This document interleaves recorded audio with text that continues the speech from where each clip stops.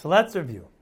After completing the three answers to reconcile the two apparently contradicting brises, according to either Rabbi Yochanan or Reish Lakish, see our review of the previous daf, the Gemara gives another case where their machlekes applies. The scenario is the same as before. A man died, leaving two or more wives for Yibam to two or more brothers. Habal Yevamo uvo echad min ha'achin al tzarasa. One brother performed Yibam, and another brother then married the tzara. According to Reish Lakish, he would be chayiv karas, because regarding the brothers, the Isser Eishes Ach remains. According to Rabbi Yochanan, he is Eiver Ba'aseh. As Rashi explains, Ba'is Echur Hu Baina, Ve'ena Baina Beis Batim, V'lav Habo Mechlal Aseh Aseh. He can only be Meyabim one Yevama, not two Yevamas. The Gemara goes on to another halacha. Am Rabbi Yehuda Marav, Tzara Saita Asura. The Yavam may not be B'yam a Saita, nor had Tzara, because Tumma Ksiv B'karayis. Regarding Saita, the Torah uses a term of Tum in the Pasuk, V'nistra V'hi Nitma, as it does regarding Arayis, where it says, Al Tetama B'chalela. Rashi adds, Hi B'tzarasa B'turis Af Min Chalitza. A Saita has the halacha of an erva, even to the extent that they are exempt from Chalitza.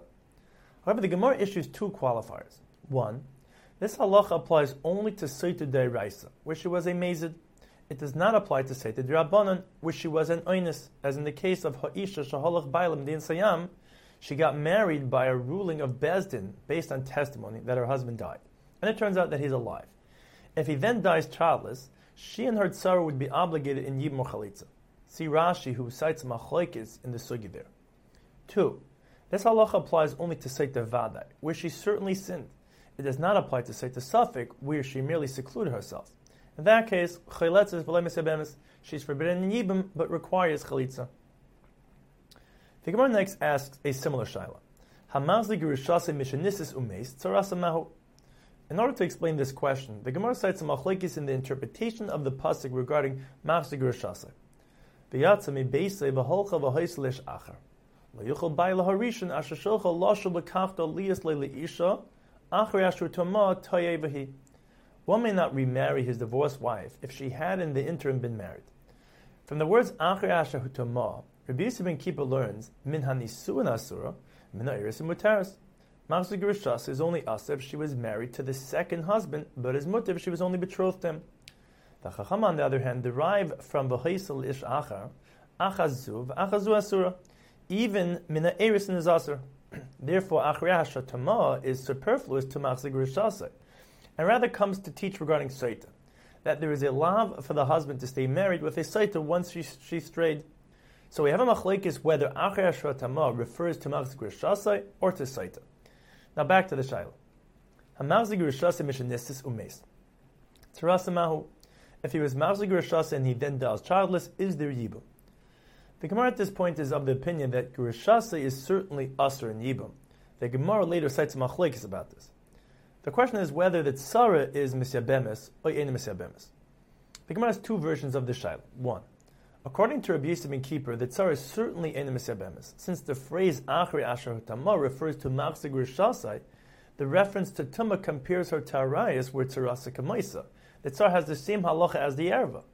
The shaila is according to the Chachamim Ein Misyabemis, because although Achrei Asher Tama refers to Saita, a Mikra Yitzim De Pshutai, and it applies to Machzeh Gerushasai as well, or Misyabemis, because Kivin the Akri Akr, once it was removed from Machzeh Gerushasai, it does not refer to it at all. Second version. According to the Chachamim, the tzara is certainly Misyabemis, because Kivin the Akar Yakar. The phrase Achar Shatama does not refer to Machzeh Gerushasai. The shaila is according to Rabbi Yosef ben Kippur. Misyabemis, because although Achar Shatama refers to Machzeh Gerushasai, the words To'eva he teach, he To'eva ve'ein tzarasa To'eva, or Ein Misyabemis, because Achrei Asher Hutamo refers to Machzeh Gerushasai, and the words To'eva he teach something else. He To'eva ve'im boneha To'evan. The Gemara cites a Mishnah and a Brisa which remain inconclusive.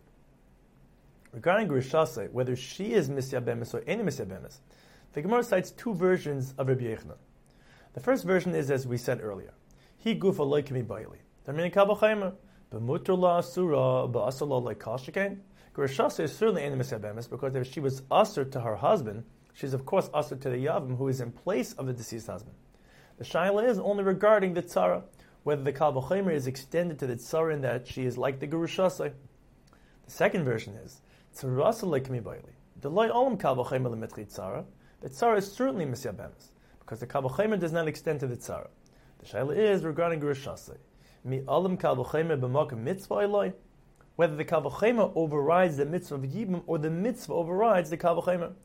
The Gemara cites the same Mishnah and Brisa as before, which again remain inconclusive.